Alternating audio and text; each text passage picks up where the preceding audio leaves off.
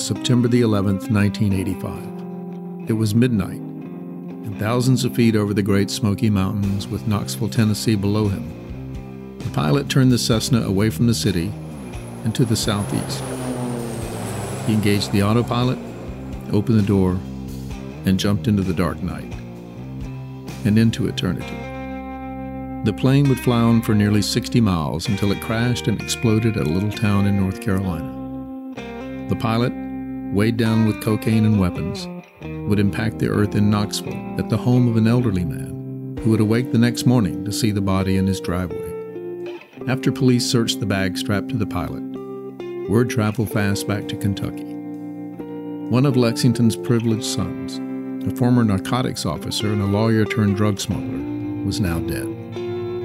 This is Fly By Night, stories of America's drug smuggling pilots and the people who chased them.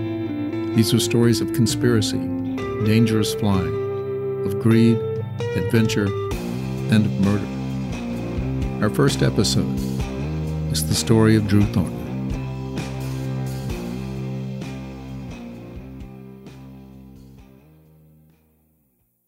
Andrew Thornton II, known as Drew, wasn't your typical drug smuggling pilot, because there were no typical smuggler pilots.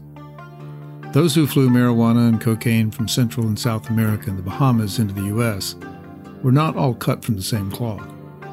They were retired military and current airline pilots, flight instructors, crop dusters, and private pilots who became freelancers in the illegal importation of controlled substances. Some were cautious and constantly feared being tracked down and caught. They were often the ones who tried it once or twice and walked away. But some were aerial adventure seekers, flying cowboys who enjoyed the thrill of getting away with evading customs, the DEA, military patrols, and cops who might see something at their local airport that didn't look right. In a time when music lyrics echoed or overtly promoted expanding consciousness through illegal drugs, when social rebellion was fueled, or at least lubricated, by smoking a joint, it seemed for a while that America's appetite was nearly insatiable for substances made all the more attractive by a new era of prohibition. And where there was demand, there were those willing to go to great lengths to meet that demand. Smuggling by aircraft didn't begin with drugs. It became a popular and useful method of bringing crates of whiskey over the U.S. borders north and south during Prohibition. Aviation lore includes numerous tales of whiskey being flown in from Canada. But the 3,987-mile border we share with Canada, not including Alaska, wasn't the only one that passed beneath pilots on their way to satisfy the thirst of those who craved whiskey that wasn't being crudely manufactured in bathtubs and in other less than sanitary conditions. In his paper for the Smithsonian Air and Space Museum, entitled Boardwalk Empire of the Air, Aerial Bootlegging in Prohibition-Era America, author Roger Douglas Conner recounts the story of the high-profile arrest of industrialist and oil tycoon Earl P. Halliburton. When Halliburton and his pilot Frank Glennon were arrested after landing the company's Ford Tri-Motor in El Paso, Texas, after flying in from Mexico with 10 cases of whiskey on board. With his wealth, it's likely that Halliburton's efforts may have been simply to replenish his own supply, or to help his friends during a time when good whiskey was hard to come by. But others were far more organized and businesslike in nature. According to Conner, one of commercial aviation's early well-known pilots, Ed Musick, who first served as chief pilot of Aero Marine Airways and later as lead pilot for Pan Am in their Clipper flights, was running a behind-the-scenes smuggling operation in Aero Marine Airways planes on flights returning to the United States from Cuba. Conner writes that there is evidence that Musick was operating in conjunction with Al Capone's criminal enterprise in Chicago. Based on his research that included reviewing over 500 newspaper articles of the 20s and early 30s, Conner states that not only were airplanes used to smuggle alcoholic contraband, but there are stories of narcotics being found when smuggling aircraft were apprehended. A striking example of that was the story of Halliburton's pilot Frank Glennon and his death in a crash in Mexico only 3 years after being arrested in El Paso with Halliburton. This time, in the debris of the crash, the illicit cargo Glennon was flying included narcotics. But smuggling by air would hit its prime during the 1960s, 70s, and early 80s, when smugglers moved loads of marijuana large and small by planes of all sizes. For many of the pilots, it seemed like a game. They didn't see themselves as true criminals or dangerous, bad people. It was more of a cat-and-mouse challenge to avoid law enforcement. As smuggling drugs began to transition from the almost exclusive use of boats to a mix of vessels on the sea and in the air, the early years of using planes were what some drug smuggling pilots would describe as the golden age. It was before the advent and widespread use of sophisticated technical tools like look-down aerial radar, and when small to medium-sized airports were often quiet, sleepy locations, where local sheriff's deputies rarely patrolled, or were sometimes paid to look the other way. It was a time when larger planes capable of delivering heavier loads of pot began to enter the picture. And for a while, unless there was an unlucky bust based on a slip of the tongue or someone reporting a suspicious plane landing, and a number of suspicious cars and trucks appearing at the same airstrip at the same time, it was a time when small fortunes could be made with relatively little risk. Then came cocaine, and the stakes were raised with vast amounts of money to be made in a single trip. When the stakes were raised, so was the level of risk and danger. And for Drew Thornton of Lexington, Kentucky, an aerial adventure seeker with a penchant for a soldier of fortune lifestyle, that was okay with him.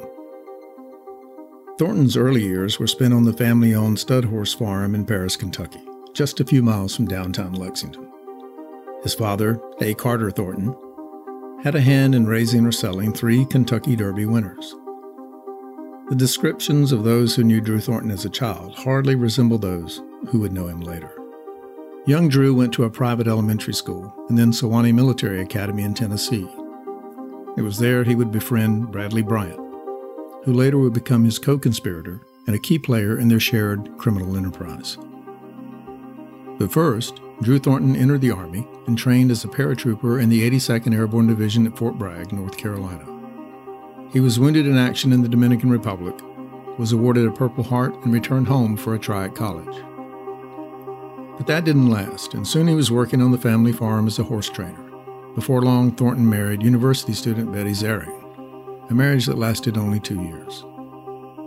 Tiring of working for his father, in 1968, Thornton joined the Lexington-Fayette Urban Police Department and was a part-time student at Eastern Kentucky, where he earned a degree in law enforcement. He would later earn a law degree, but only briefly practiced. With drug use in full swing at the University of Kentucky in the early 70s, Drew Thornton was selected to be a member of the Lexington Police Department's first narcotics squad.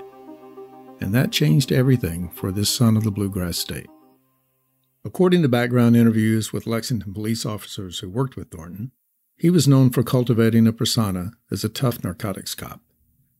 And with Lexington experiencing a steady flow of drugs into the city and onto the university campus, Thornton and some of his fellow officers were soon suspected of becoming criminals themselves when they began to see how lucrative the other side of the law could be. During the time Thornton served on the new narcotics squad, he gained a reputation for sometimes keeping and reselling the drugs he and several other squad officers confiscated from people they arrested. To a number of local law enforcement officials who were keeping an eye on Thornton and several of his fellow officers in the narcotics squad, the reality seemed simple. Thornton and some associates, working for the low salaries of the time, had crossed the line from enforcer to criminal. Rumors were that evidence in the form of bags of pot or coke was not always checked in, and instead was recycled onto the streets of Lexington or nearby towns. And when the compulsion to have more kicked in, and their proceeds from street-level retail crime couldn't satisfy them, it was time to move up, and that meant leaving the police department. It was only after he left the narcotics squad that Thornton was able to afford expensive cars and clothes, and it was then that detectives who had worked with him became more convinced that the source of the income it took to support that lifestyle was illegal, and not simply a benefit Thornton could justify by having grown up in privileged circumstances. To make their move into large-scale drug dealing, Thornton, Bryant, and the others would need to find a source for wholesale amounts of drugs they could import into Lexington and central Kentucky. By most accounts, that source would prove to be contacts that Bradley Bryant developed in Las Vegas and El Paso. They were the Chagra brothers, Jimmy and Lee. We'll revisit the two shadowy organized crime figures later, but for now, it's enough to know that with the Chagra brothers' contacts in Colombia, Thornton and Bradley Bryant would grow their side business into what would become the company. Drew Thornton had a skill that would prove to be very useful in the importation of drugs. In the late 60s, he had become a pilot by training at Lexington's Bluegrass Field. Over time, he moved up from the single-engine aircraft he trained in to twins, and eventually into larger, faster twins. And Drew Thornton knew other pilots who were open to the high-risk, high-reward flying that came with transporting contraband with airplanes. When the average salary of a Lexington cop in the 70s was between $9,000 to $12,000 a year, it was hard to resist a payday more along the lines of the lyrics of the Glenn Frey song Smuggler's Blues. You be cool for 20 hours, and I'll pay you 20 grand. As the opportunity to smuggle larger amounts of pot presented itself to Thornton and his partners, they realized they needed a transport-sized plane to make the long, lucrative run from South America into Kentucky. How the company purchased its first plane and when they made their first drug runs is lost to history, so it's impossible to know for sure if Thornton and his co-conspirators had ever moved such a large amount of marijuana into Lexington before January the 11th, 1979, because if they did, they left no evidence behind. But on that winter day, it became clear that this small group of Lexington cops and their partners had moved into the big leagues of marijuana smuggling by air. By the time then DEA agent and pilot Rick Sanders was assigned to Louisville, stories had circulated widely about Thornton's illegal activities, both when he served as a police officer and especially after. Well, back in the day, there were a number of former Lexington, Kentucky narcotics detectives that we say went to the dark side. And they worked as detectives for a number of years. And then upon leaving the police department, they got into some smuggling. At the time, he was a major player in the drug smuggling coming into Kentucky from the Caribbean and or South America. The thing is, Drew Thornton had the reputation of being an extremely intelligent guy and was a good investigator. But as I said, went to the dark side and got into the smuggling of drug contraband coming into Kentucky. And the thing I remember most is when I heard about a person who had parachuted to their death and had flown a Cessna 404 from the Caribbean with a load of marijuana, I think it was marijuana, into the States, thought he was being tailed and put the autopilot on and parachuted to his death. Bordered by horse farms with thousands of acres of grass and white fences, the Lexington, Kentucky airport is known as Bluegrass Field. And with runways of that time long enough to handle commercial jets, it was not a challenge to land a 4-engine DC-4 there. The DC-4, also known as the Douglas Skymaster, was already long in the tooth by 1979, as many had served in World War II when it was known as the C-54, a cargo plane that had distinguished itself in the famed Berlin airlift. After being surpassed by the DC-6 and then overshadowed by the arrival of jet-powered airliners, the Skymaster soldiered on, mostly as a dependable and well-regarded cargo plane. And by the 70s, they were cheap to buy and perfect for hauling anything, including large bales of marijuana, and they became a cargo plane of choice for drug smuggling operations. The Lexington Company Skymaster used much of its load hauling capacity by arriving with an estimated 10,000 pounds of marijuana that day. And that huge load alone was more than enough green grass to get most of the pot-smoking citizens of the Bluegrass State high. But even at an airport of the size of Bluegrass Field, a DC-4 would stand out. The venerable Skymaster had a wingspan of 93 feet and a tail that stood just under 3 stories high. It was powered by 4 massive Pratt & Whitney twin Wasp 14-cylinder radial engines, each developing 1,350 horsepower for takeoff. The DC-4 could cruise at an average 227 miles per hour. And with the right fuel tank configuration, it had the range to travel nonstop from South America to Lexington. More importantly, it could fly that long trip while carrying up to 5 tons of cargo, in this case, bales of marijuana. For Drew Thornton and his partners, that broad daylight delivery of 10,000 pounds of pot would make them a lot better off financially than they were the day before. There was only one problem on the day of January the 11th, 1979. Someone must have seen, then said something, because after the cargo was offloaded in Lexington, including with the reported participation of at least one Lexington cop. The DC-4 was ferried on the short 51 nautical mile hop to Bowman Field in Louisville, where it was abandoned with marijuana residue on board. And there begins the tale of a corrupt DEA agent named Harold Brown and his relationship with Drew Thornton and his partners. Jim Huggins was an FBI special agent in Lexington during the period when Bradley, Thornton, and their partners were most active. Along with others, Huggins investigated the activities of the company, looking closely at Drew Thornton, Bradley Bryant, Henry Vance, and Bill Canott. But first, Agent Huggins talks about his background and his assignment when he first arrived in Kentucky. I entered on duty at the FBI in February 1967. I'd been in the Marine Corps prior to that time for about almost 6 years, and then I went directly into the FBI. And then after training school, I was assigned my first office in Minneapolis.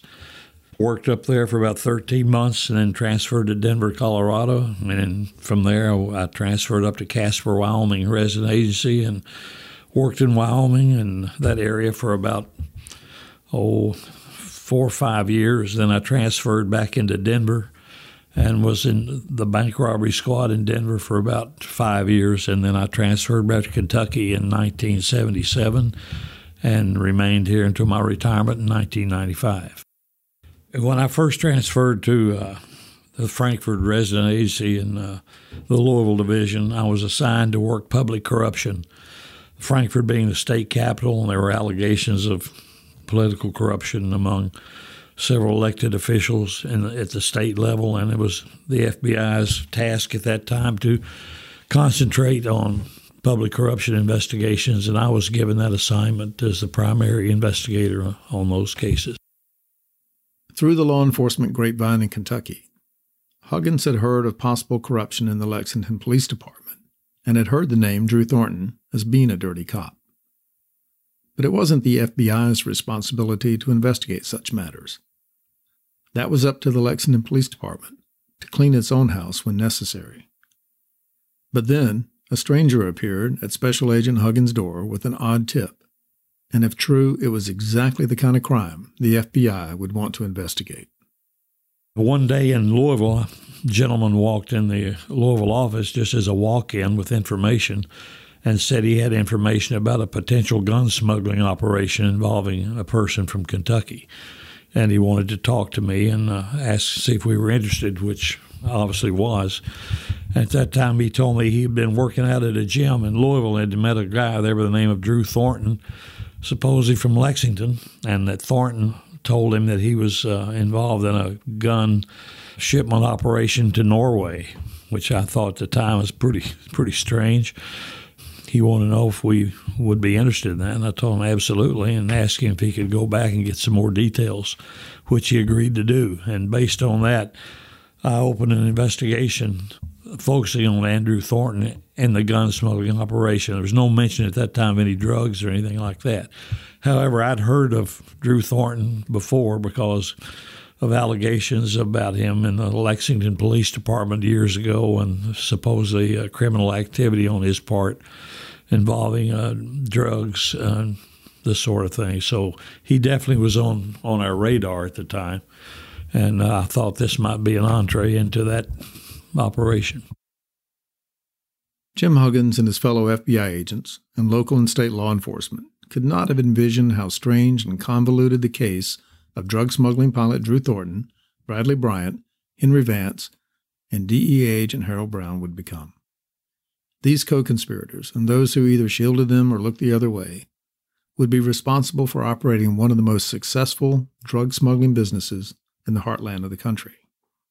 Before it ended with the death of Drew Thornton in a Knoxville, Tennessee driveway, the operations of the company would include the importation of massive quantities of drugs, allegations of trading stolen military equipment for drugs in Colombia, the disappearance of a possible informant and witness, the assassination of a prosecutor in Florida, and the strange death of a DEA agent. In Episode 2, we'll hear more from retired Special Agent Jim Huggins and others. They'll recall what they knew or suspected about the smuggling activities of Drew Thornton and his associates, including their connection with criminal elements in Las Vegas. Fly By Night is brought to you by Midnight Flyer Media. Theme music is Darker by Hendrik Anderson, with additional music by Abe Stites. Show art is by Einie, with additional design by Abe Stites. The show is produced and hosted by Charles Stites, with editing by Abe Stites and additional mixing and audio support by Resonate Recordings. If you like what you hear, please leave a rating and a review, and subscribe to Fly By Night wherever you get your podcast. And for photos and more on the key players in each episode, visit flybynightpodcast.com.